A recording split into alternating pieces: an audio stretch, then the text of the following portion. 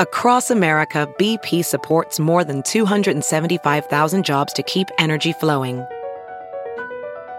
Jobs like updating turbines at one of our Indiana wind farms and producing more oil and gas with fewer operational emissions in the Gulf of Mexico. It's and, not or. See what doing both means for energy nationwide at bp.com/investing in America. Look around. You can find cars like these on AutoTrader. New cars, used cars, electric cars, maybe even flying cars. Okay, no flying cars, but as soon as they get invented, they'll be on AutoTrader. Just you wait. AutoTrader. The Incomparable. Number 667. May 2023. Welcome back, everybody, to The Incomparable. I'm your host, Jason Snell, and this is one of those episodes, we've done almost 700 episodes, and since the beginning, this has been one of the ones I'm like, one of these days, I'm going to do that episode. I have, for decades, listed the 14-episode, 2-season, barely, ABC mid-80s television series Max Headroom among my all-time top 5 TV series, and haven't done a podcast episode about it until now. Joining me to talk about Max Headroom, all of us live and direct from 20 minutes into the future, are the following wonderful people. Monty Ashley, hello. Hi, Jason. I love this show. I do too, Monty. I do too. Moises Chuyan is here. Hi, Moises. Jason, you wouldn't download an education. Warren Fry joins us. Warren, welcome. Hello. Yes, hello. This is kind of weird to admit, and I'll probably refute it a little later, but this is one of the reasons I became a journalist, this show. The other one is Kermit the Frog in his reporter outfit, so I don't know what that tells you about me, but... Flip a coin on that. But no, it's very meaningful. Cicero Holmes joins us as well. Hi, Cicero. I'm here to make sure that the ratings stay up. Yeah, that's right. I mean, what about the people? What about the damage? What about the loss of democracy? Forget all that. What about the ratings? Clunk, clunk, clunk, clunk, clunk. And our special guest, a Max Headroom expert, the co-host of the 20 Minutes into the Future podcast. What? It's Austin Rich. Austin, welcome to The Incomparable. Me? Humble, modest, shy little me on The Incomparable? Okay, so let me take you back to a time when there weren't very many science fiction TV shows on or anything like Max Headroom on the air, especially on network TV in the mid-'80s. Yeah, this aired on ABC. This aired on ABC. ABC. A network, yeah. Yeah, it's before Star Trek The Next Generation came back in syndication. It's many years before Fox realized that they could try a bunch of weird, sometimes very bad sci-fi, fantasy, techno, horror, whatever shows in the Friday night time slot, which, your VR5s, your Freaky Links, your X-Files. Oh, hey, that one worked. I think it's before Fox existed. Yeah, well, it might be right about when Fox started to exist. Anyway, it's a way back there. And, as a sci-fi fan, as a kid, or as a teenager, when Max Headroom came on, I knew Max Headroom. Of course, people in the day knew Max Headroom as a commercial pitchman.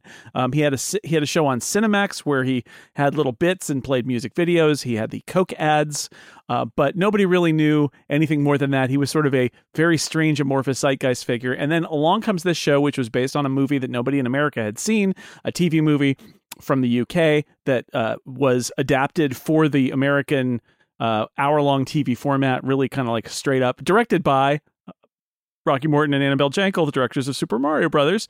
They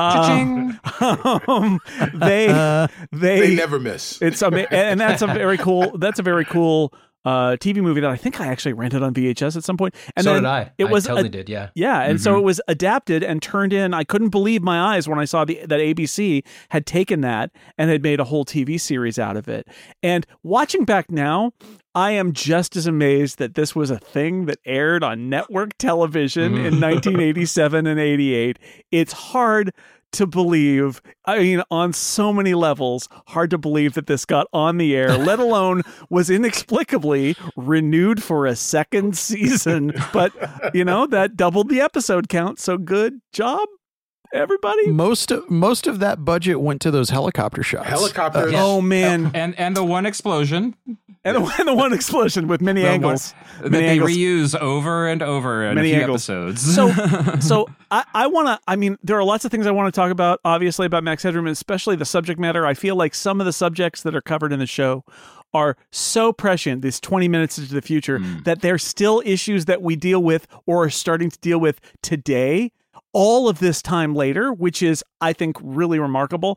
But I wanted to start, having rewatched this show and asking all of you this too, for your impressions of this, by what an interesting mixture of stuff is in here, because there is some amazing production design where there are sets that are really weird and strange. Everybody's computers are like with typewriter keys.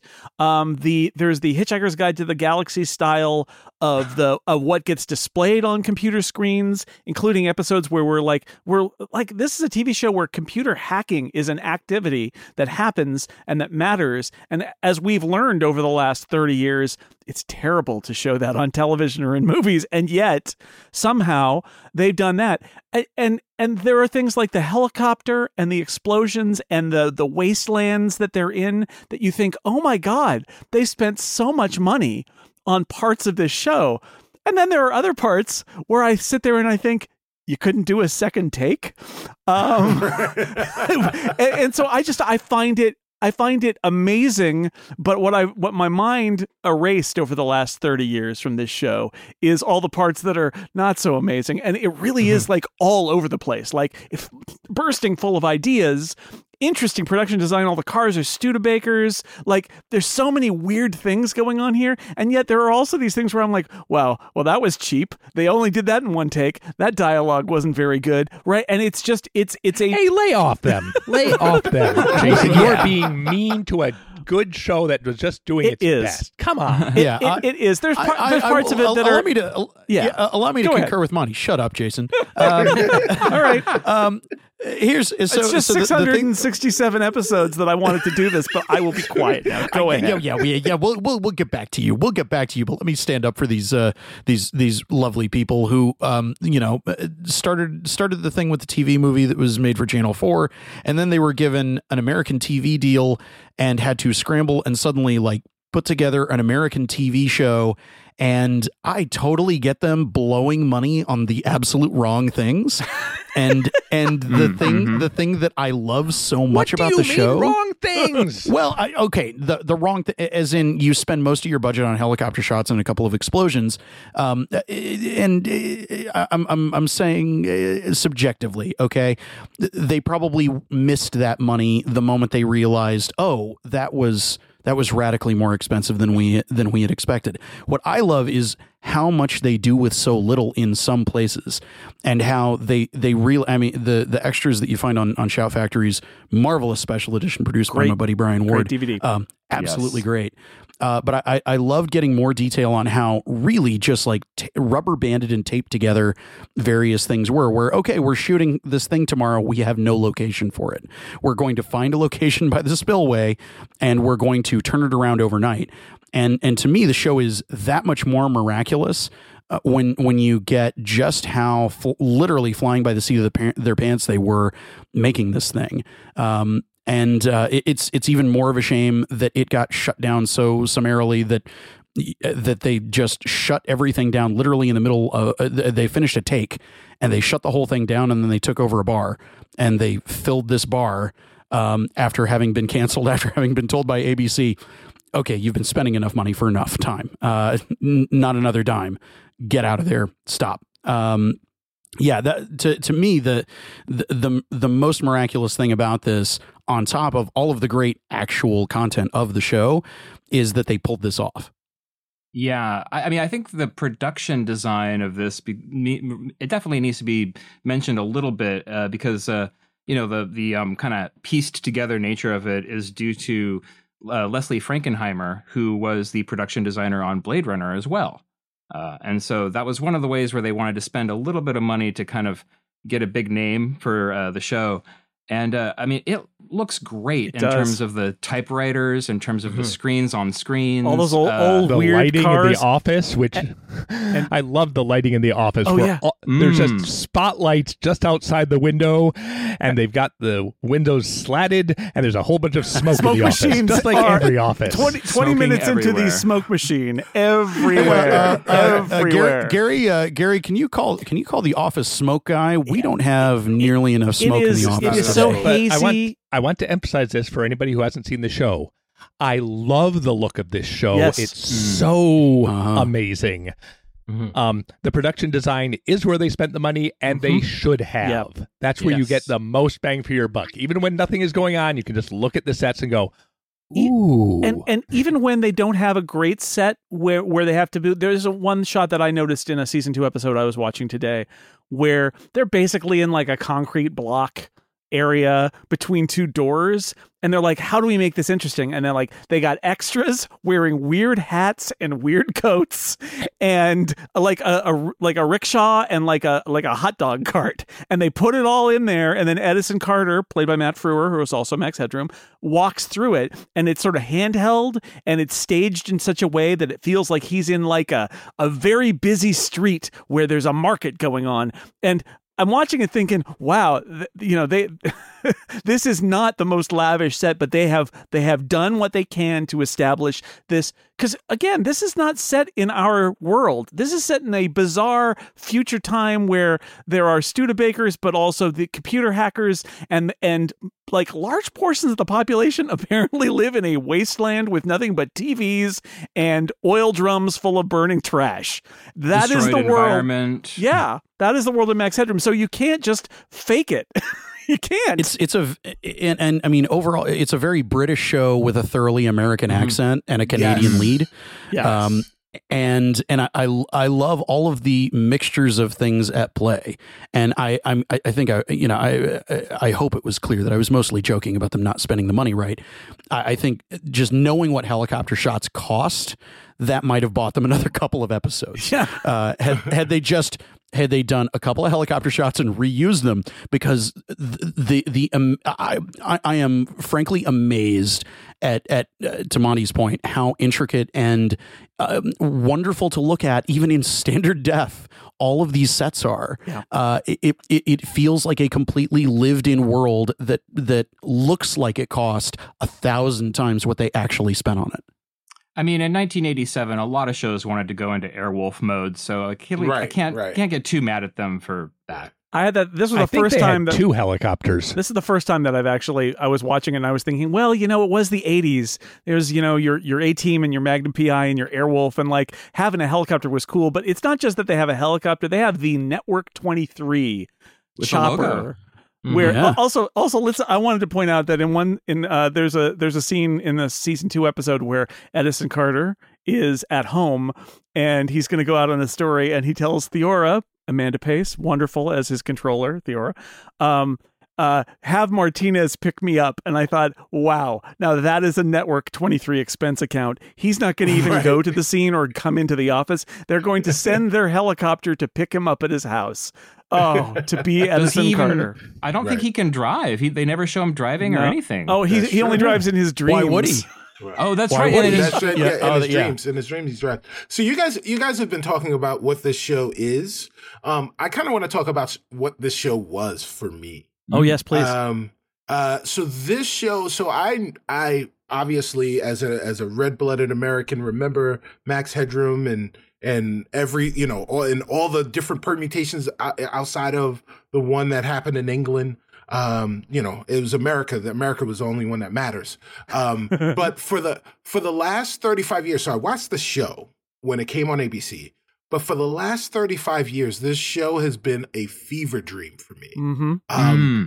Where all of these things happened, but also the events of the 1990s John Wesley Shipp's Flash also happened, combined, featuring Amanda Pace. Right. So just in my brain, I just see Amanda Pace, and sometimes it's the Flash, and then sometimes it's Edison Carter, and sometimes it's Max Headroom, and I don't know where any of those things stopped or like interconnected. I believe they're in a connected universe somewhere in my brain. No, Cicero, we live in the real world. Cicero lives in the Amanda Pays connected universe. Yeah, that's right. That is correct. So you have it even further compacted in your memory. That's probably a Star Labs experiment that combined the universes at one point. And it might have been a bitvert. Yeah, it could have been recently baseball teams started doing ads during the game, like in the inning. They'll be like, and now we take a moment for a 15-second break for a word from our sponsor. And, those are blipverts. I call them blipverts. The idea of the blipvert has stayed with me, and like we live in a blipvert era now. Straight out of the original TV movie and then the pilot. Warren, haven't heard from you. You're someone who's lived through the 80s. Yes, indeed. Did you enjoy revisiting this from the perspective of the future, 20 minutes into the future? Everything you guys said was true, although it is weirdly timeless and very 80s at the same time. I'm not sure how it pulls that off, but it does. Like you can, other than the hair, you're like, this doesn't necessarily have to be in the 80s. It kind of, but parts of it are. Like I remember watching the pilot, which I did yesterday, and I'm like, wow, Carter is definitely a bit of a Me Too. there's a bit of a creep factor here, and that kind of fades away as the show goes on. But there's one episode I just saw today where he sees Theora with somebody else on her picture phone, and he gets all freaked out. I'm like, well, this is something that would be dismissed out of hand or never written about in 2023. But in 1980, whatever, everybody's probably taking his side, which is odd, So just things I was noticing that I definitely didn't notice at 15 when I first watched it. In one of the later episodes, Murray just suddenly puts his hands on her shoulders, and her reaction is very clear that she was not expecting it. And I'm like, oh, Tambor, you did not know how badly that was going to age. It's the bad touch. Yes, Jeffrey Tambor is in Max Headroom, for those who didn't know. On the other hand, as somebody who's worked in television, a toxic workplace, you don't say. You don't. Yeah, a toxic workplace in the news environment. Exactly. I was going to say. I was going to talk about the sexism in the show and say it is the 80s feminist sexism. Which is look at us, we're so forward thinking. Our show has a lady controller, and then there's Janie Crane, the lady reporter, and look at us. And it's like, yeah, but you called her the lady reporter. So right, and so it's like, don't pat yourself on the back Crane too much. Disappears after 2 episodes? She's in 2 episodes, but still, the what you end up with is this moment where, like, yes, Theora is great. There's that moment where Bryce Lynch, the official hacker of Network 23, watches her work, and he's like, "You're good," and she just smiles, and it's like, that's all great, right? Theora is a great character, and yet also, Also, there's a whole episode where the plot is that Edison is mad that she went on a date with someone that's not him, even though they have no romantic chemistry together. Yep. Right. Yeah, that was a template for an 80s, 90s, network TV episode. They were on after Moonlighting, so they were kind of trying to tap into that, I guess, a little bit. On the other hand, another thing I noticed is that Bryce is clearly autistic, right? And there's they don't really, and unlike Barclay, or there's probably numerous examples, but that's one that comes to mind. They don't make fun of it. It's just kind of who he is, No, they just make fun of him, though, right? Like, it's so weird. Watching the 80s, I feel like Bill Gates saw himself in Bryce when he was watching it. Sure. And was like, one day, guys, I'm going to show him. And he was in the process at that point. He was already in the process of showing him. But you've got to imagine that in 35 minutes into the future, Bryce is like, he has like revolutionized the television game, and he's kind of running everything now. Mm-hmm. Oh yeah. Back to Theora for just a sec. Something weird that I enjoy that doesn't fall into any of the sexist stuff, but that is just plain weird and is one of my favorite kinds of things like it throughout the show, where it'll be a weird thing that is never touched on again, is in the pilot when she brings the not actually dead Edison Carter back to her place. He wakes up in a bed covered in a weird array of stuffed animals, and it's huge bed. Huge bed, just with just maybe the strangest arrangement of stuffed animals framing him that you could have, and the only way that it's commented on is just kind of a look as he wakes up, and it's not commented on whatsoever, and we never see it again. Never mentioned. Just random weird stuff like that. One of my favorite things about the show. Also, that's Edison's house, even though it's supposed to be Theora's house. But later on, when we go and we see Edison in his house, it's the same house. Oh, weird. Well, you're saying they reused the set and they redressed it as her house or something? Yes. 20 minutes into the future, everybody lives in the same apartment. Yeah. They're all designed exactly the same. Right. Yeah. Weird. There's only one. There's one apartment, 4 people share it. Everyone else is out on the streets. Yeah. And the car is parked in the living in corner. a van that broadcasts as a burning network. trash bins. Oh, the vans. There's so many good vans in this. There's the many Body good Banks vans. van. There's the Big Time TV van. There's so many good vans. Monty, you and I have been on some podcasts where we've talked about cyberpunk movies and things like that, right? And this is, this show, if it's got any big kind of fictional influence, it is cyberpunk as a genre. This is hackers, and there's ice at one point they're trying to get through, and it's very Neuromancer-like in some ways. Max Headroom, our title character, although he's not in it as much as you would think if you haven't seen the show, he's sort of comic relief and occasionally a plot element, and he's kind of fun, but it's not really the point of the show. But it is very cyberpunky. And Monty, I was trying to think like Johnny Mnemonic, and like a lot of cyberpunk film in this era was unsuccessful, and Max Headroom somehow actually manages to do it right. And I can't think of very many good examples of the cyberpunk genre in filmed media, but Max, I think, is the top. That is because, and here's my thesis for the show. All right. Max Headroom is about television, but television is a metaphor for the internet, which is impressive as there wasn't really much of an internet to be a metaphor for at 1986. Right. But like they've got AI, they've got an episode about deepfakes. This is ripped from today's headlines, and it's because it's all done in metaphor. That's why it works. Deepfakes. Because instead of being like hacking is typing, television is visual. Replace all the typing with television stuff. Hey, brilliant. It is, you mentioned the deepfake thing. There is this question of like, who are the police and who do they work for? The security systems episode, and like what is that data and surveillance data and CCTV data used for? There's the concept of the blanks, who are people who don't want their records and their private information used against them and used to track them.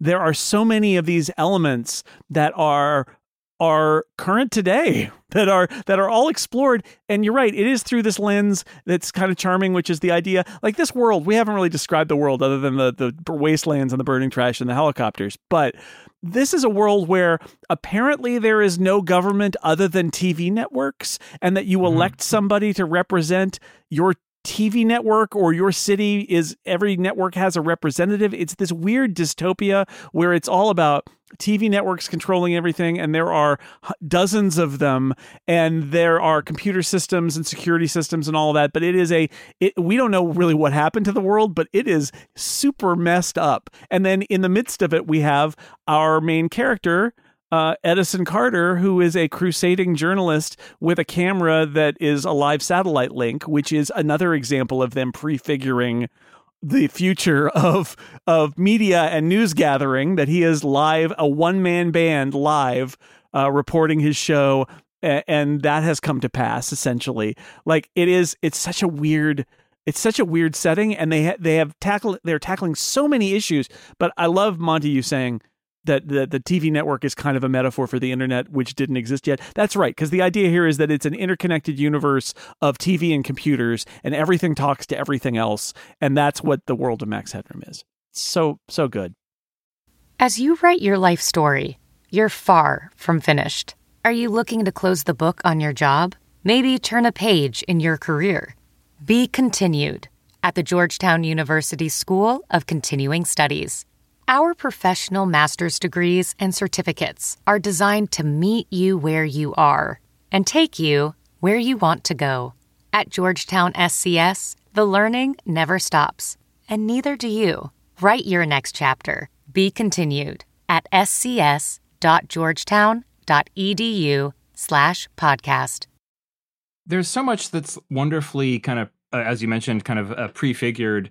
Fake news, vaporwave, the way that police dress, They show regular police officers dressing like riot cops, which is how they dress now. I love that the Metro cops wear batting helmets with catcher face masks. That's their uniform. It's amazing. Yeah. It's also prefiguring like YouTube streamers and niche broadcasters, Zoom calls. There's a wonderful Star Trek Zoom call with a few future TNG cast members in it at one point. Like there's like so much that's like weirdly prescient. Even the smart plumbing, where in the first episode, Theora is hacking through the plumbing, which for years I used to laugh about. Yes. Until now, where they have wireless plumbing in big cities to help detect fatbergs, and you could absolutely hack them if you knew how to do that. So I mean, there's so many things that became true even when they were kind of like stretching and coming up with ridiculous things that like, I mean, I keep returning to it as a source of like, wow, that one too, and that too. And Edison's coffee maker at one point makes an appearance, and it says, "No beans, no beans." And I thought that was just so great. It's like stupid, smart coffee maker. It's like, it's Alexa, basically. Shut up. I mean, like part of the way into season 1, his identity is intentionally edited to reflect him being guilty of credit fraud, which is noted as being worse than murder. Oh, no. It's worse than murder. Yeah, the greatest crime of all time, credit fraud. Yeah. And that episode, though, the brilliance of that is when everything is computerized, if somebody can change your record, reality changes, right? That's what that episode is saying, is that they rely so much on their computer records that if you change them, it doesn't matter if you're innocent. It doesn't, which is a theme that comes up several times. There's also this show does repeat themes because there's also the episode where Blank Reg gets put on trial, and it's a similar thing, which is like, well, once the records have been altered, the computer records, reality doesn't matter anymore. It's whatever's in the system is reality. This couldn't be a more thoroughly 1987 Thatcher era British hard sci-fi show than if they they did make a reference. They used the name Thatcher and said something or another about someone named Thatcher being out. I mean, the punk vibes of Blank Reg. It's old just punk. Before there were old punks, he was an old punk. Who gets the best lines? That man was born at 50, by the way. Morgan Shepherd, one of my favorite character actors, and is so great in this. So I met him. He just muscles his way onto the show, doesn't he? Like, there's no... Yeah. Originally, Rick Ducommun and Jerry Burns were going to be the regulars, and you can see them and go, you guys step aside. More Blank Reg. This guy we brought in from the UK version, just kind of like for window dressing, is so good. And so he passed away a few years ago. I met him at Comic-Con, and he was in the autograph. It's the only Comic-Con autograph I've ever gotten. And so he's got his stack of 8x10s. He says, which one do you want? You want the Star Trek? You want the Babylon 5? And I said, oh, Max Headroom. And he's like, good man. He said, have you got the DVDs? They really did a good job with those. And I have had for several years now on my wall in my office. I'm looking at it right now. 8x10 Blank Reg, signed by Morgan Shepherd. I love Blank Reg so much. And his terrible TV station that he runs from his van with Dominique, who he loves like a sister because he was always into nuns. Where it's like hour after hour, day after day, making tomorrow seem like yesterday. And he says, that was crap. Now more of the same. And he's just playing music videos, and he doesn't care. It's so good. I always say that. Next up, more of the same. Nobody knows what it's from, and I'm fine with it. I mean, he has the best lines in the show, frankly. Like, absolutely, he really does. He really does. And I mean, Whackets in season 2, his defeat at his audience continuing to want to watch this stupid game show and not Sex Pistols videos. Right. He plays that so well. I mean, I mean, it's almost like he's not acting. It's like Morgan Shepherd is just really disappointed that people don't want to watch the Sex Pistols. And that episode's made even better by the also not really acting that much Bill Maher playing a terrible salesman doing horrible things. Yep. Who would have thought? I think Bill Maher was just accidentally on that set, and they just said, stick around. He just came with the set dressing. That was the era where, they were like, all the comedians' agents were like trying to get him cast in things as actors, and Bill Maher did this, and they're like, okay. Go back to comedy. I don't know. some other things that I wanted to mention, like, well, we should talk before I get to my little bullet list here. We should talk about Max Headroom, the character, because Max Headroom really has gotten flattened to being one of those things that's like, oh, it's so 80s. Oh my God, it's totally 80s, right? And it's strange because in this show he is tactically deployed. They don't, I think, overuse or misuse Max. I mean, he's got his little bits. Also, again, how did this get on the air? He's got his bits at the end where he makes fun of commercials right before the commercials. Yes. Commercial, right. Absolutely That's beautiful. Amazing. But that he is a pure filler. He is an AI clone of Edison Carter, but he's kind of like an agent of chaos, and he is used as a MacGuffin and as a plot point and as a magic key that unlocks things and all those things. But he's also just fun, and he pops up in a world where it's illegal to have an on-off switch on your television. They must always remain on, which is just so great because they have cameras and they look at you, but it doesn't matter. They have to remain on. Max just it's a free floating agent of chaos. He pops onto Network 23 and comments on the shows, which is great. He's like a pop-up video, essentially. It just, if anybody has thoughts about like how Max is used, because I think for the title character of the show and this iconic piece of 80s culture, I am always amazed at the restraint they show. It's not about Max Headroom, right? It's about Edison and Fiora and Murray and Mr. Cheviot in the boardroom, but and then Max is just around. He's just like a mascot almost. Watching it this time, I had a thought that he is kind of like some of these latter day Star Wars droids that are absolute chaos machines, but he's not restricted by having a body. And he is the character that everybody, really their fandom is centered around, despite the fact that they're ostensibly a bunch of people having, a big important plot happening. This is just the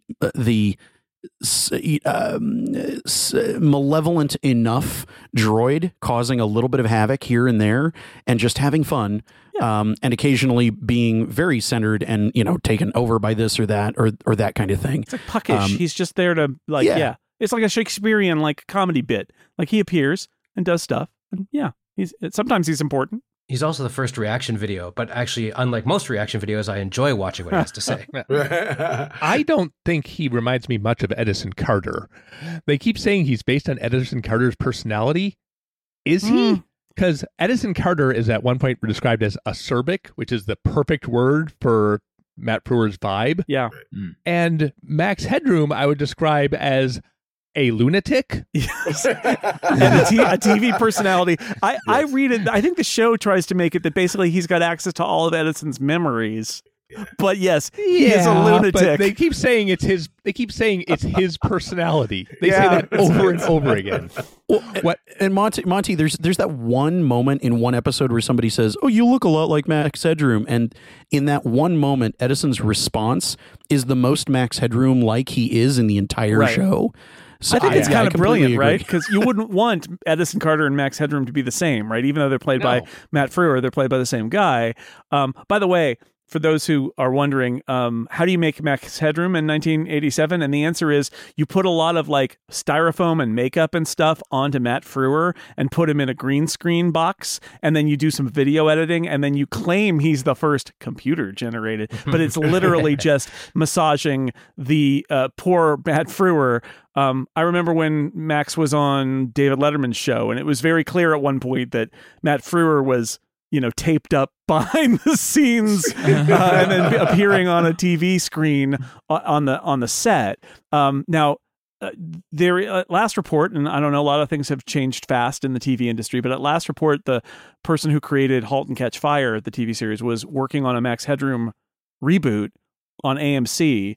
And the thought I had, and that Matt Frewer was going to be involved, and the thought I had was, well, the beauty of it is you could computer generate Max Headroom today from Matt Frewer, and he wouldn't have to put on the styrofoam. Yeah, he's a VTuber. Yeah.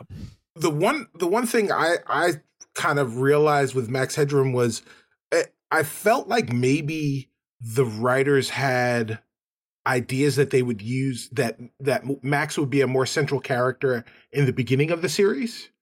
And as the series evolved, they realized that the stories that they wanted to tell didn't necessarily need Max in them. Right. And it was taking too much energy to try and figure out how Max could be the central MacGuffin for each particular episode to allow them to tell whatever story they decided that they wanted to tell. And they just stopped doing that, right? And they just let him be an agent of chaos. Do I dare to suggest that perhaps Max Headroom was the thing that got the show made, but the producers actually wanted to do a dystopian social satire?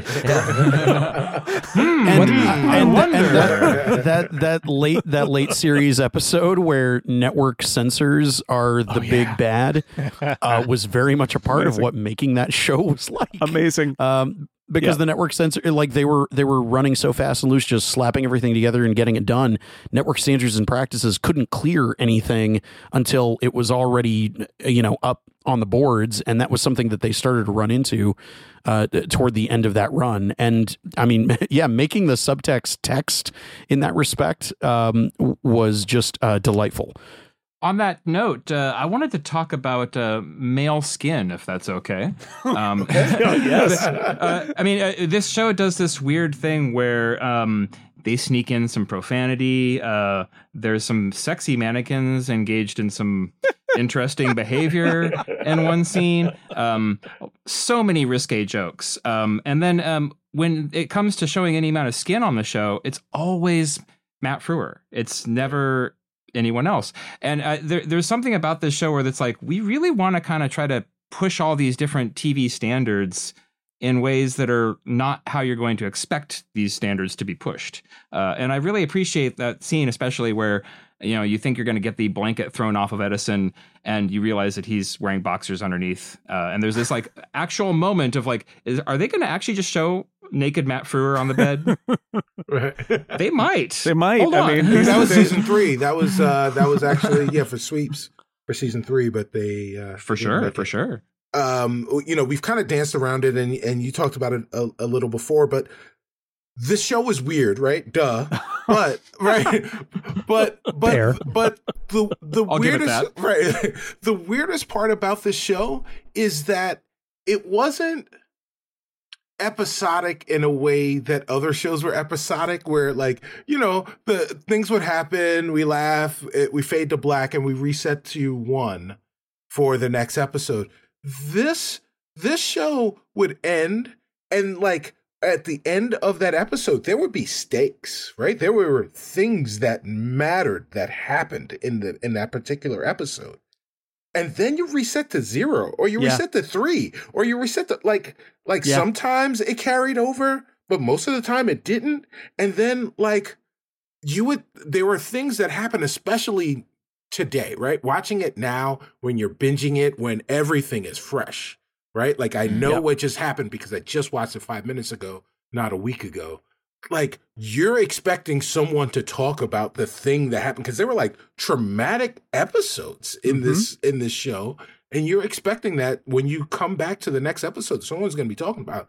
And they act like it never even happened. Right. No, every episode is like a little movie in its own little universe. I was struck by that too. I don't know a lot about the history of the production here, but it strikes me as that they that the first off, I having compacted this all into one big blob. The first season seems much more kind of considered in some ways, and the second season seems like a mess, which I think is probably a function of them getting a surprise renewal, because mostly on the back of being after Moonlighting and getting pretty good ratings, because the turnaround from being a mid-season replacement to having episodes in September, I would imagine that order happened and they were not ready, because season 2's scripts, at least especially at the start, there's a lot of duplication. We were talking about this before we got started. There are a lot of things in Max Headroom that happen 2 or 3 times. There's an old friend of Edison. There's technology that's used. I mean, let's count them down. They enter your dreams. They read your dreams. They control your mind. They addict you in some way. Every time the the Dream Thieves episode. I watched that. I'm like, oh, this is the one where Edison gets addicted to being in like the car with Joan Severance, and it's like, no, that's Neurostim. That's 2 more episodes later. Like, okay, but they're like the same thing. Literally the same thing happens in both of those. So there's 2 episodes that address schools and education. There's 2 that address women's health. There's 2 that address how the politics of the world work. Weird future religions in a couple different episodes too. Yeah. And there's actually kind of 2 shows happening, really, because there is the weird will they, won't they show happening in Network 23 that is isolated away from the rest of the world of the show. And they're having this kind of like moonlighting style show happening in a dystopia. And you're like, what is happening here? Why are they're playing breaker ball and then wait, now they're in the fringes and it's what? Yeah. I have a theory on why the second season is less tight, and I will sum it up with 2 words: sports night. I will now explain those 2 words. Okay. First season, good. Not good ratings, but we'll give you a renewal. We weren't expecting a renewal. Quick, reuse scripts. Yes. Oh, God, now they hate us. Quick, start doing episodes about the censors. Yeah. No, it's pretty clear looking at season 2 that they were kind of caught.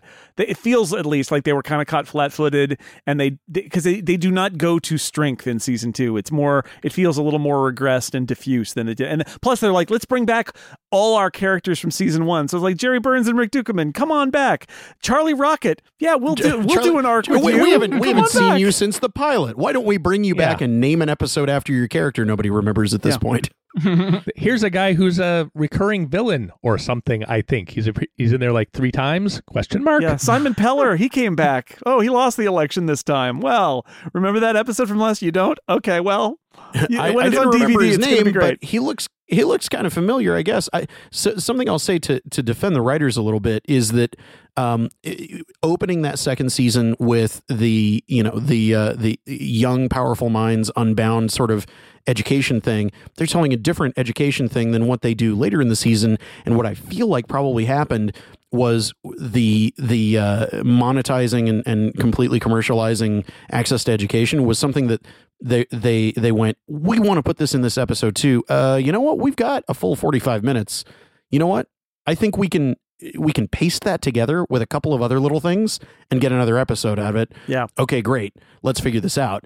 It's like none of it's unwatchable, but you really can, as you say, you can see the seams and you can see where they went. We had too much roast for dinner. Let's save some as leftovers, and it'll taste just fine tomorrow. Right, and it's different if it's on weekly, and maybe 5 weeks later you don't really remember what you saw before. But when you're binging it, essentially, you're like, oh, this is sort of like that other episode that I saw 2 episodes ago, and it is a little bit. But that was in watching it back. I thought they got surprised. Maybe some of those early episodes feel actually like they might have even been scripts that they commissioned for season 1 and didn't use. And so they're like, well, we'll just, that Academy episode is sort of set up in the last episode of season 1, but, but it's all interesting and good and weird. And like, I think even a bad episode, and I don't think any episode of Max Headroom is particularly bad. There's always something interesting to look at. Even the ones that are a little more pat and a little more like an 80s drama are, again, this is a show where like, so if you're bored for a minute, just pay attention to what's on in the background, because one of my favorite recurring bits in all 14 episodes is what is on television. Now, the show is about Edison Carter being on television with the Edison Carter show. And you're like, what I want to know is what happened in apartment 12B, and we're going in there and we're going to solve this, and we're going to have somebody live, and they're going to be revealed as being bad live on TV. And it's great. But when Edison's not on the air, pay attention to what is on television, because it's bananas. It's like animals and very weird game shows and extremely and something called Lumpy's Proletariat at one point. That's the best one. Oh yeah, that's my favorite. Poodles on Parade. But look, none of them hold a candle to Porky's Landing. Porky's Landing, the true drama of our times. Very, very popular. The thing they shot like 15 seconds for and just aired that 15 seconds over and over through the entire episode. You mean? Yep, that's right.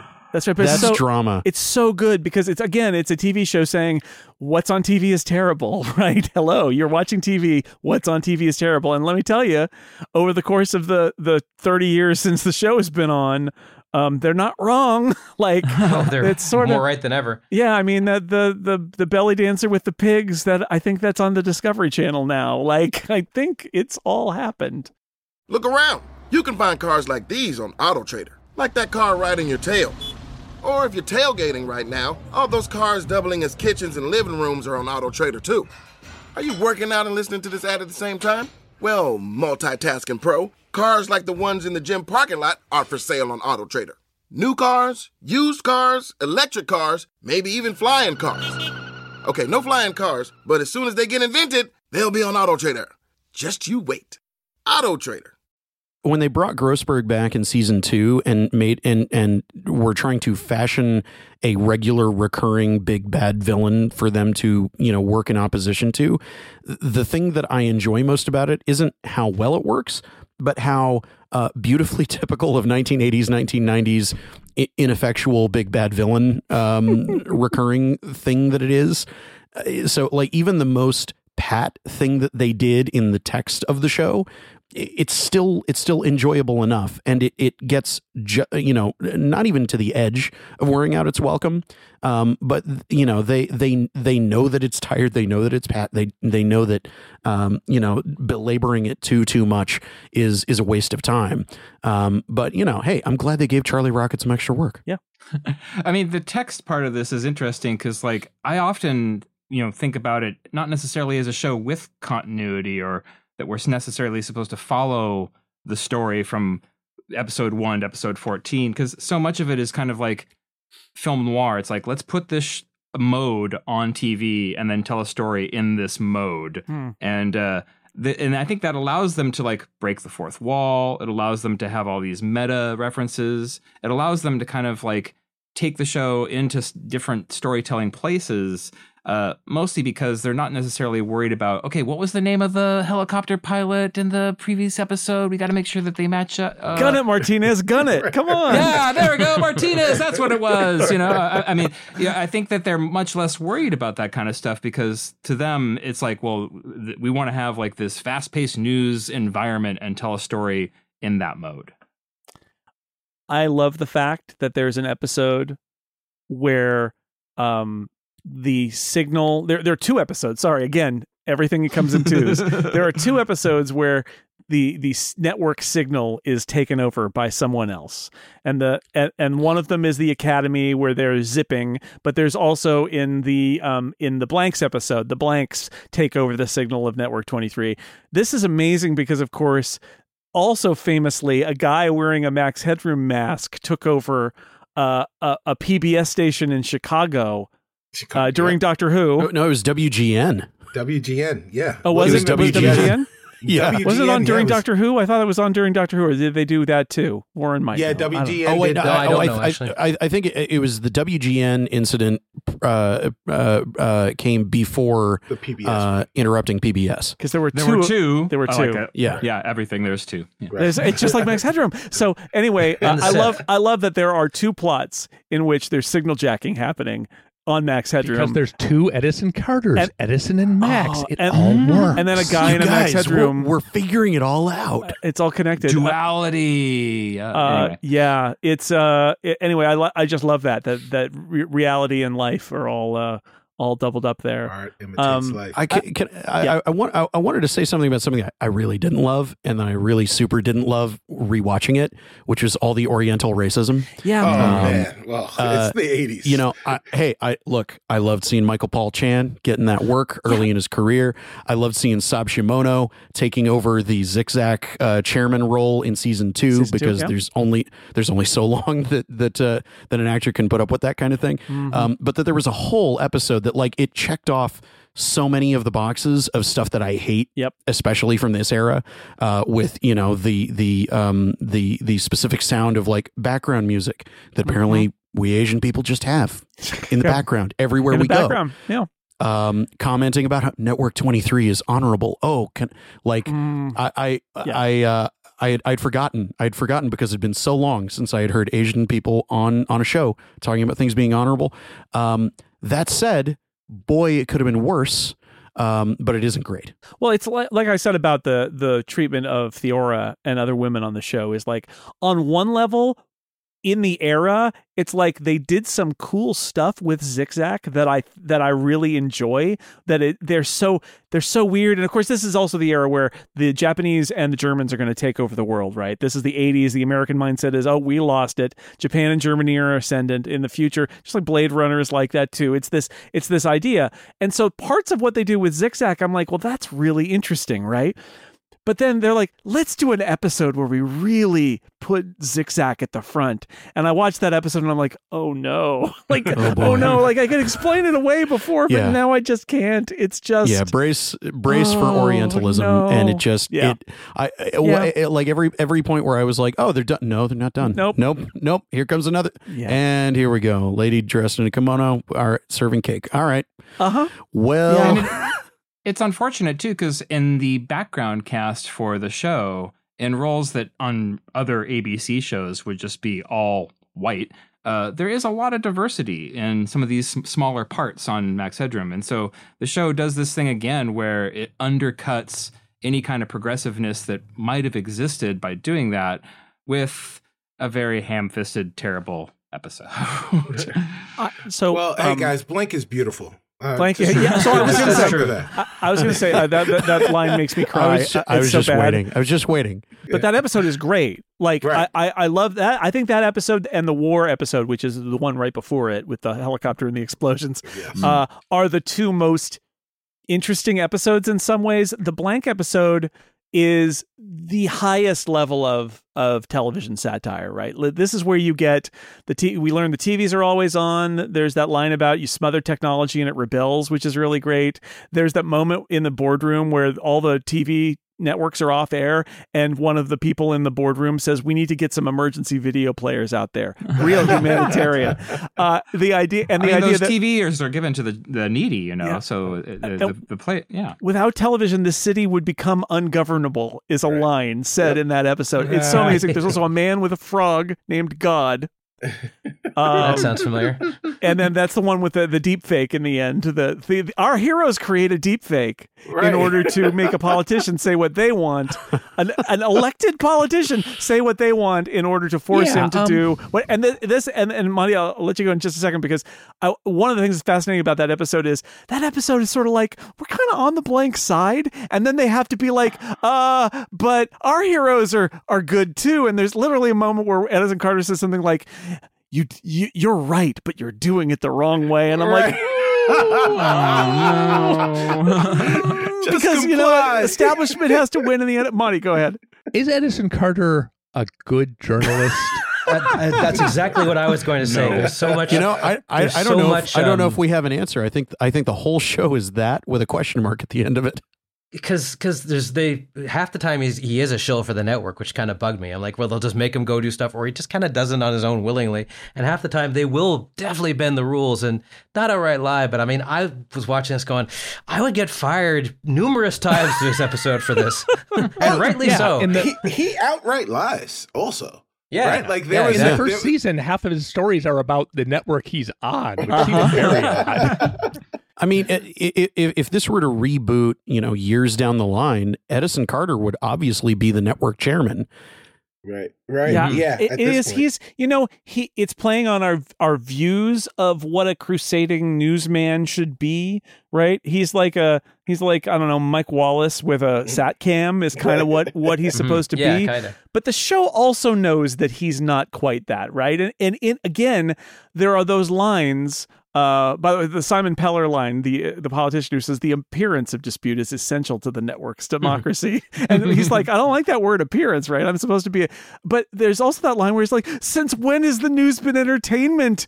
And Murray's response is, since it was invented, right? Like, so the show knows, but also the premise of the show is that our main characters are the people essentially in power for the network that is kind of running the city, the unnamed city that's kind of Los Angeles, but kind of not.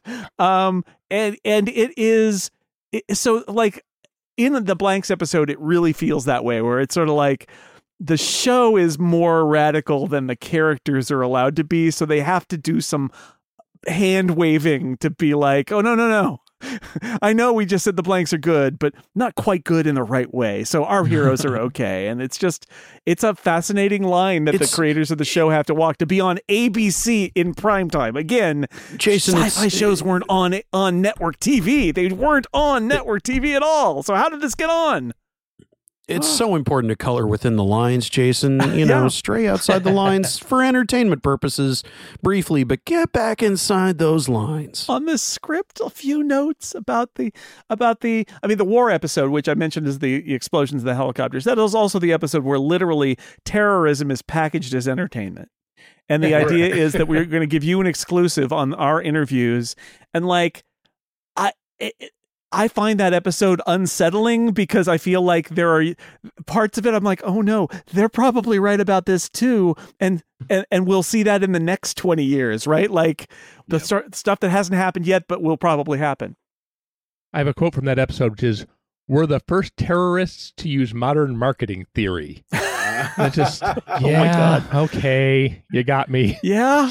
Hey guys, what about Insurrection but Crystal Pepsi? It looks so good though. I mean, it's not just that they spent money on wherever they shot this Wasteland and the LA. Surprisingly. Yeah, I know, but they like where in LA they found like the fallen apart buildings, and then it's all again in an era where this stuff didn't really happen. Like, you know, Traffic came out a decade and a half later, and suddenly everything in Mexico is going to be yellow for all time because they're like, we're going to color grade everything. It's all going to be, but Max Headroom, like that war episode and several of their other episodes, it's got crazy color grading, and I think they added grain to the shots. Everything looks weird and bleached and alien, and then you're in ruins with this helicopter. It is so evocative for a network TV show in the mid 80s. It's kind of amazing.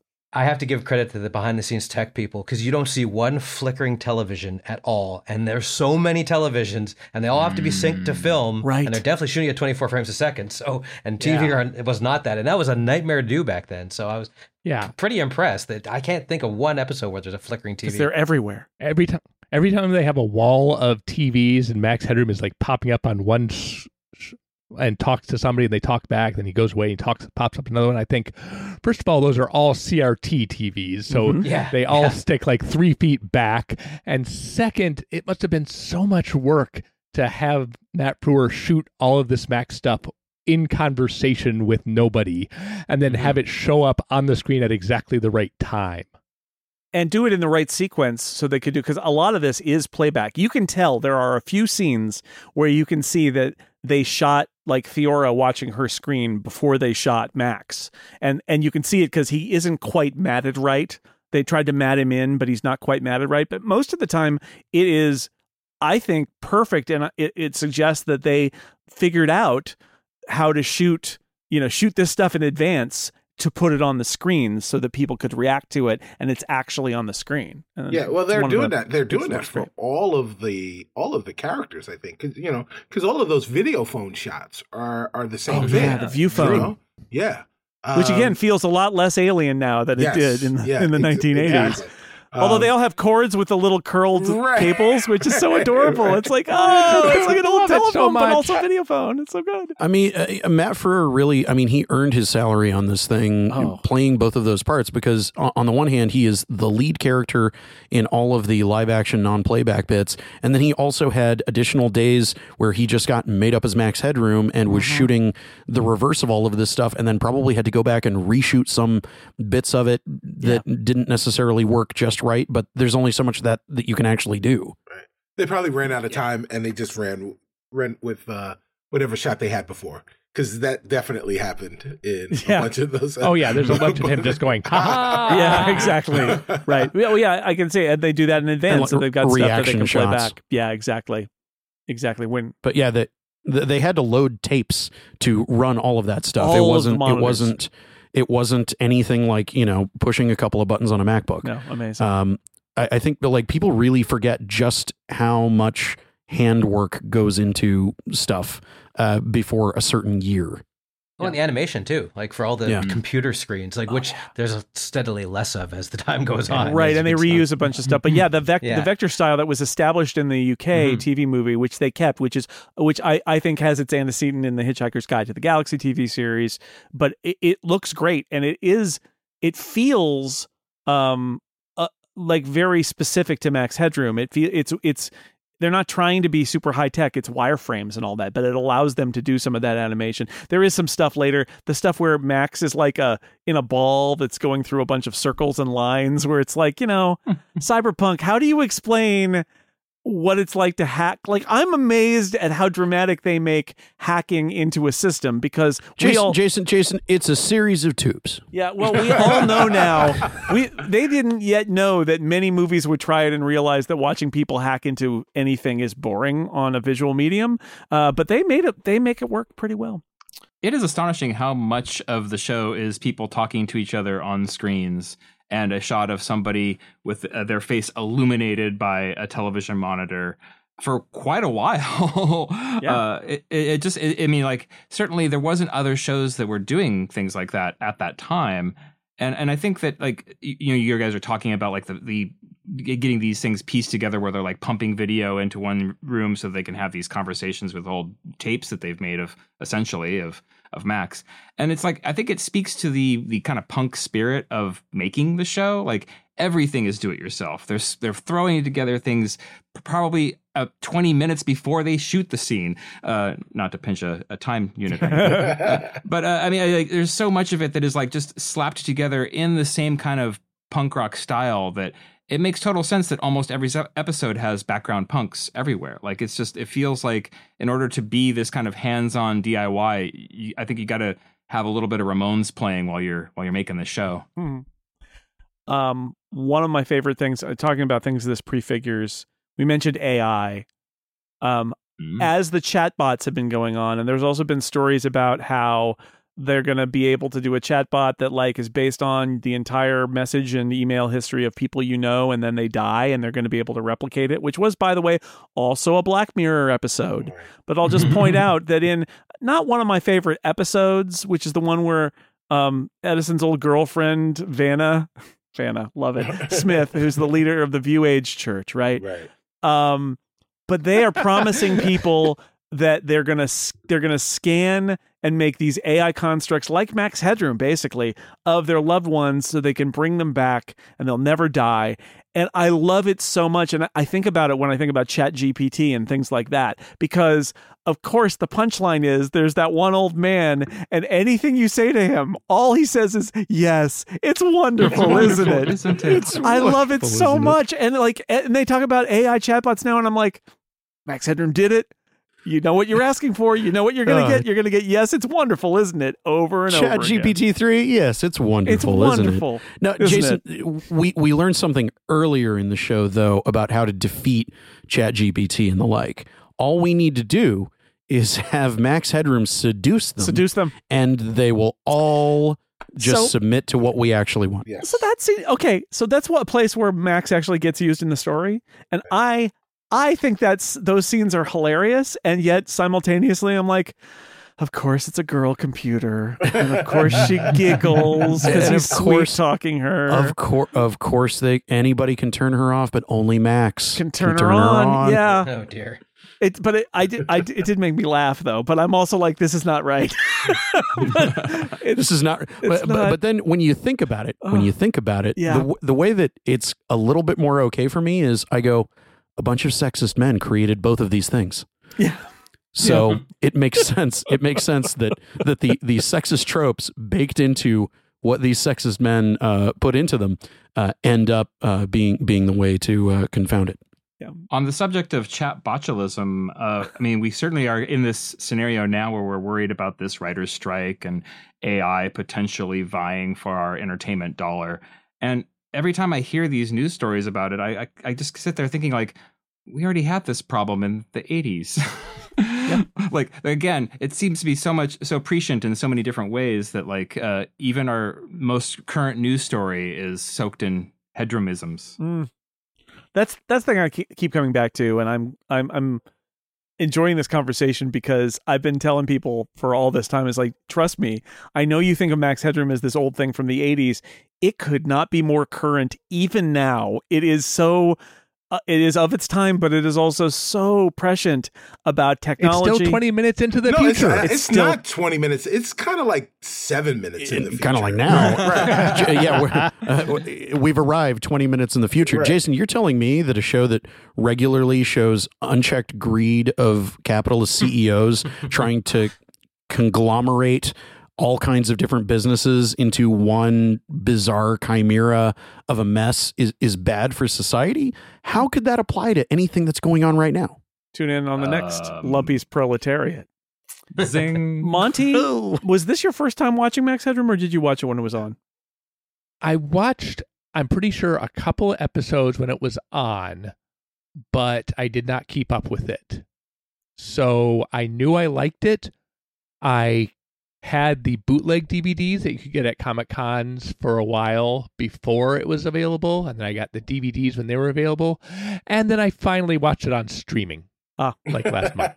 Yeah. So you can get the DVDs. You can also buy it. Yeah. You can buy it on like a la carte on Amazon and other places like that. You can get the episodes now. So there are ways to watch it, which is one of the reasons I didn't do an episode about Max Headroom for so long, is that it was hard to get it. I for years it's like when Syracuse made you watch a million episodes of Ghost in the Shell or whatever it was. Yeah, mm-hmm. It is. For years what I had were DVDs that I burned from my VHS tapes that I recorded. It's better with the ads in it, honestly, because the ads from the 80s are mind blowing. Robot is Tobor spelled backward. In the same breath, I was going to say everybody should get. I mentioned the Shout Factory special edition DVD, which you can still get.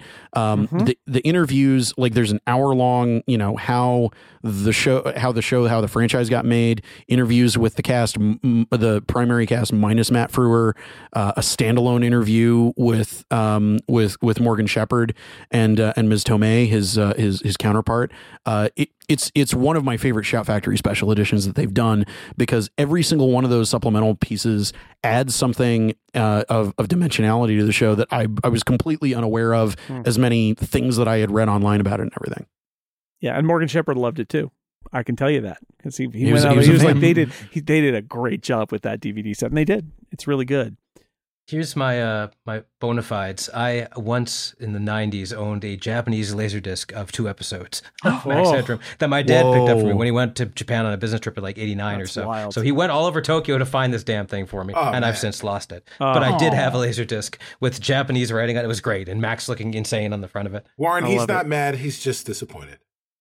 Yeah, yes, that's for this and many other reasons. So Monty, I thought you would like it, but I'm glad to hear that you really enjoyed it watching it now back in I liked so much about it. Like the opening credits, it looks like a CGI city, but it's really just plexiglass buildings. I love that. Like I love, like you said, the Church of the View age, because everything is about television. These guys say telly before words the way people in 1950s science fiction movies say moon or space. They have the tele elections are coming. Yes. And the way that late 90s politicians would put the word cyber in front of everything. Mm-hmm. Yes. Yeah. Everything is telly, and I love it. It is very much like, hey, you think that television is all there is? Oh, imagine what that would be like. And then it would be this horrible wasteland. Yeah. It would be the way we are now, except without people doing bootleg television. We have Twitch, which is exactly the same thing. Yep. I also wanted to shout out one thing really quick. It's not relevant to anything except the incomparable. Bryce at one point says he doesn't want to go on a mission because he wants to complete his collection of He-Man and the Masters of the Universe. Yes. I just wanted to briefly mention that Skeletor is his enemy. It's absolutely true. Obviously. Only a dedicated collector would have their Masters of the Universe related politics sorted out that way. I want to mention, by the way, the politics of the White Brigade, the first terrorist organization to use modern marketing techniques, as mentioned earlier. It is, for the record, neo-radicalistic anarcho-syndicalism. Oh, of course. Yeah. A phrase used. I was confused about it, but now that you say that, yes, of course. More than once. Anarcho-syndicalism. I've heard of that. It's in Monty Python. Yeah.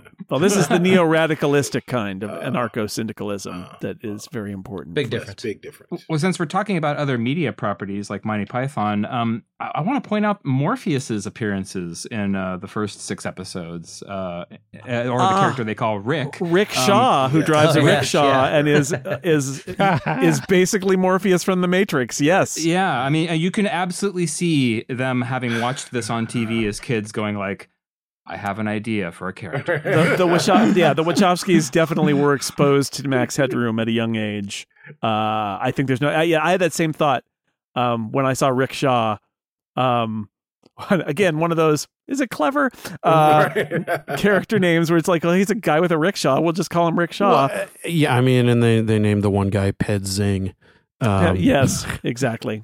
There's a lot of signs that have named characters in this show somehow. Yeah. So Rick, though, he looks so much like Morpheus in The Matrix that it has to have been, burned in the back of somebody's brain.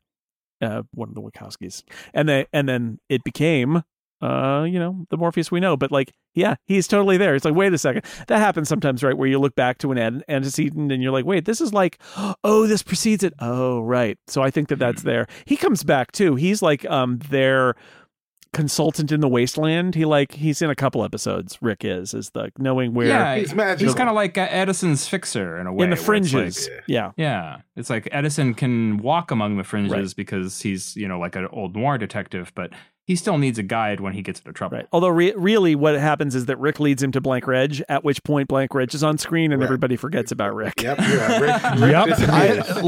Rick is one of those things that, I wonder if, there was a costumer in common between the productions, or if, knowing that Lawrence Fishburne is a giant nerd, he said, can I look like this dude Rick from Max Headroom? And the Wachowskis went, yes, that's genius. Yes, we're going to do that. Somebody somewhere saw it or had it lodged in their brain and it came back out again. It might not have even been conscious, but stuff like that happens. There's, that's the, what was it? I was playing the video kind of theft. I was playing the video game, or the computer game Marathon, right, on the Mac back in the day, and realized that one of the aliens is literally just a character from the Micronauts comic book. Yes. And it's just like whoever designed that alien, they read that comic book, and they might not even have been thinking about it, but they totally read that comic book. And it's like, I love that because it means that something was bubbling in there and then it came out, whether it was conscious or not. And Rick Shaw is like that. Yeah. In the Infinity Gauntlet miniseries, Alf is in the background of a panel just colored blue, so it's a different character. Yeah, it's totally not the same at all. Yeah. What have we not mentioned? I mean, there's so much. This is just an overview. We're not going to go through all the episodes. There aren't that many of them. They're available. I hope, at the very least, that people who are listening to this who have not seen it or not seen it in some time, that you will be inspired to try it out, because it is simultaneously, as we've said, very 80s and also very timeless and strange in a like a good way, and with foresight about where things are going and have gone. But what have we not talked about that any of you want to bring up before we wrap it up? One very minor, dumb detail from the episode where Grossberg comes back is that as he's listing off the various members of the Network 23 people that he has grudges against, they all have given names except for Murray. Murray is just a one-name guy. He's the Madonna of bald network producers. And I found that absolutely cackle-inducing hilarious this time watching it through.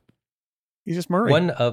One of the most British things about it is in that episode where they introduce Rick Shaw, where he goes and his camera gets stolen and he goes, bleep, that was my favorite blanket. That's just not something you'd hear on an American show. You would hear it on a British show for sure. There's a whole running gag about blankets in that episode. It keeps coming back. Edison's obsessed with blankets. There's also, you could tell that the British people were involved, especially in the season 1 scripts, because American actors say lots of things that Americans don't say. Right. There's some delightful, just like English phrasing that happens, and you're like, okay, I mean, it's fine, right? But it's just very funny where you're like, an English person wrote this and nobody told them to change it around for the Americans. So it's fine. I found it interesting. The Dream Thieves episode, they're talking about this movie palace, and a long time ago, people would all watch the same thing at the same time, and now it's people are watching the same thing at the same time, but then they're also watching something else alongside it on multiple screens. And even though it wasn't a 1-to-1 thing, it was something that made me go, oh yeah, that's right. People will go, yeah, I'm watching a movie and also playing Diablo 4 and also listening to the new Beyonce album on Spotify. I want to give a shout out to the Church of the Subgenius reference that keeps happening over and over and over in that show with Ben Cheviot and his wonderful pipe doing his best Bob Dobbs. I think that is delightful every time it pops up. He works for Network 23, so there's like more Subgenius references. It's wonderful. George Coe as Cheviot, yeah. Yeah, I want to shout out Jer Burns, who played Briggle, and I loved him because I was like a 60-year-old, 14-year-old, because one of my favorite shows was Dear John. Dear John. Yeah. I knew you were going to say Dear John. Yes. And he plays the same character, and it's just because it's 20 minutes in the past, he's just a smarmy guy. But in the future, he's a smarmy guy who collects. He was like a ne'er-do-well. But I loved him in both roles. Yeah. He and Rick Dukeman are like ne'er-do-wells in the fringes, right? Yes. Yeah. It's awesome. Like the first time we meet him, he's collecting a not quite dead Edison Carter, who he knows is still alive, but they're gonna harvest him for parts anyway, and he knows who he is. It's awesome. He doesn't care. In his van, one of the many vans again. Right. Lots in the future. There are many beat up vans, is what we've learned. I'll make one more comment about the fringes, and that I just earlier before we recorded, I had to make a quick run to the store, and on the way I had to drive past a really massive homeless camp, which unfortunately we have these in almost every city now. And it just strikes me as very interesting as I've seen these develop over time in a lot of cities, and that's the fringes now. And again, we are finding so many things from this show coming horribly true. We're only 7 minutes from the future. Yeah, it's actually watching the fringes. It's really hard not to think of it that way. Right. And for something like, I was thinking about something like Blade Runner and some other kind of visions of the future-ish, stylish sci-fi visions from the 80s. And there's just, I don't know, there's something about the Max Headroom vision that like it feels closer to reality than a lot of other visions from that same time, including the contrast between what's happening in the fringes and then the rest of it, where they've got their big apartments with their enormous beds and all their stuffed animals and all of that, like, and these very comfortable things where the wealthy people are. It's very clear that that's part of the vision of Max Headroom. And are they wrong? I don't know. No. I wanna as we're wrapping up, I wanna shout out ABC, who was audacious enough to produce this show for what amounted in the late 80s to half a season over 2 seasons. Like it shouldn't have been made. It couldn't have possibly been made. It obviously would not be made by a network. This, nowadays it probably would be on, it'd be a web series or something, some series on YouTube. Or on cable at the very least. Right, exactly. But, as a penance for producing this show, ABC went in the opposite direction and released Cop Rock. So also an audacious, daring thing to try. Right. It is. And it might take another 667 episodes to get to Cop Rock, but we will. Well, here's what I was going to say is that ABC was willing to try lots of stuff. And while I do believe that Max Headroom, the series, got made because some executive somewhere, it might have even been Bob Iger, saw that Coke commercial and said, oh, that's interesting. Let's do a show about that. And then they saw the show and they're like, what? What is this thing? But it gets great ratings because it's after the climactic episode of Moonlighting. And so they're like, I guess we can't get rid of it. Sure, renew it for 13 more. And they won't even let them make 13 more. I mean, a show this prescient about corporate greed was so dangerous that Disney had to buy the network 10 years later.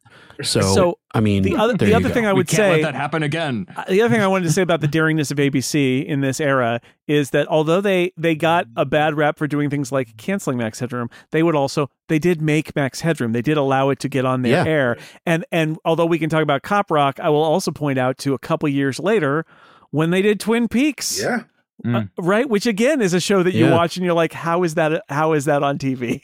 How did they? And the answer is, well, I kind of get it. It starts out as a murder mystery and there's a little bit of soap opera and it seems like it's going to be a normal show and it gets good ratings, so you bring it back and then you're like, oh no, what is this show that they made? Right, it's a very similar kind of thing. Are you saying they didn't know what Twin Peaks was until the second season? Well, no, I'm saying that I'm not sure that they knew what Twin Peaks was after the second season. I'm saying that the Twin Peaks, even more than Max Headroom, had enough ratings that they're like, I guess we gotta bring it back, right? Like, I guess we gotta, but they're like still not quite sure what it is that they exactly got. I don't know. They were very daring at a time when shows like that didn't get on the air very many places. So credit to ABC for even making this happen. Max Headroom got canceled because they only got 12 million viewers.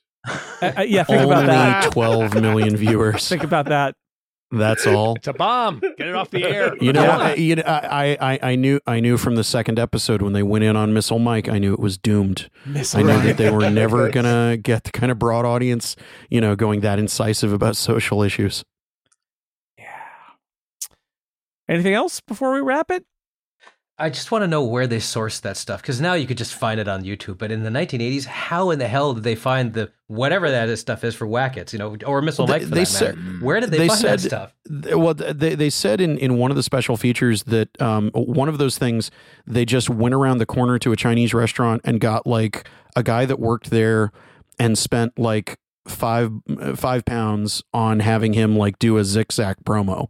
So they just shot like like all of those things, they as cheap as they found ways to do things that would get a lot more airtime, stuff that they knew they literally needed 10 seconds of, they found the cheapest, easiest way to just like shoot it in a backyard or something. Yeah. Mm-hmm. There's like a couple of like Westerns and a few other things, but for the most part, it is really weird junk TV that, like Moises is saying, it was knocked up so quickly that you could, if you looked at it for very long, or if they showed more than what you see in the show, the seams would fall apart. The belly dancer with the pigs. It's just amazing. They bought that for $1.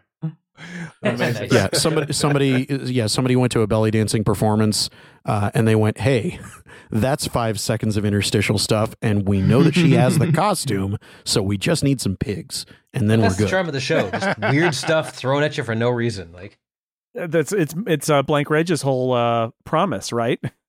It's now more of the same. It's whatever. All right, well, Max Headroom, if you're interested, you can buy it on all the places where you can buy TV, like iTunes or Apple TV app or Amazon. You can get it there. You can absolutely get the Shout Factory DVDs if you want to go all in on it. It's a great way to do it with a lot of great extras. There are ways to watch this, and you should. That's it. You should. Indeed. Thank you for, all for spending 20 minutes in the future with me, Monty Ashley. Thanks for being here. Every cent was spent correctly.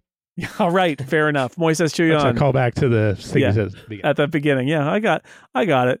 I think they did. It does feel in a few moments like they ran out of money, but boy, they like Monty. Would I trade in the explosions in the helicopter? I would not. They had a second helicopter. Agreed. You guys know that, right? Yeah. They had the helicopter and another helicopter to shoot that helicopter. To shoot the helicopter. Oh yeah. Again, that cost a lot of money. Oh my God. Moises Chuyan, thank you. Jason, this is violent, very difficult to listen to, and it's going to be bigger than Scumball. Oh, raking is going to be huge. Warren Fry, thank you for being here. You're welcome, and the worst I can give you is a sloppy lick. Cicero Holmes, thank you. I don't have any good catchphrases, but thank you. You're welcome. And Austin Rich, thank you for being on as our Max Headroom expert. Well, I don't know about you people, but I'm going for a walk. I wonder where this wire goes. And thanks to everybody out there for listening to this episode of The Incomparable. Yes, it was wonderful, wasn't it?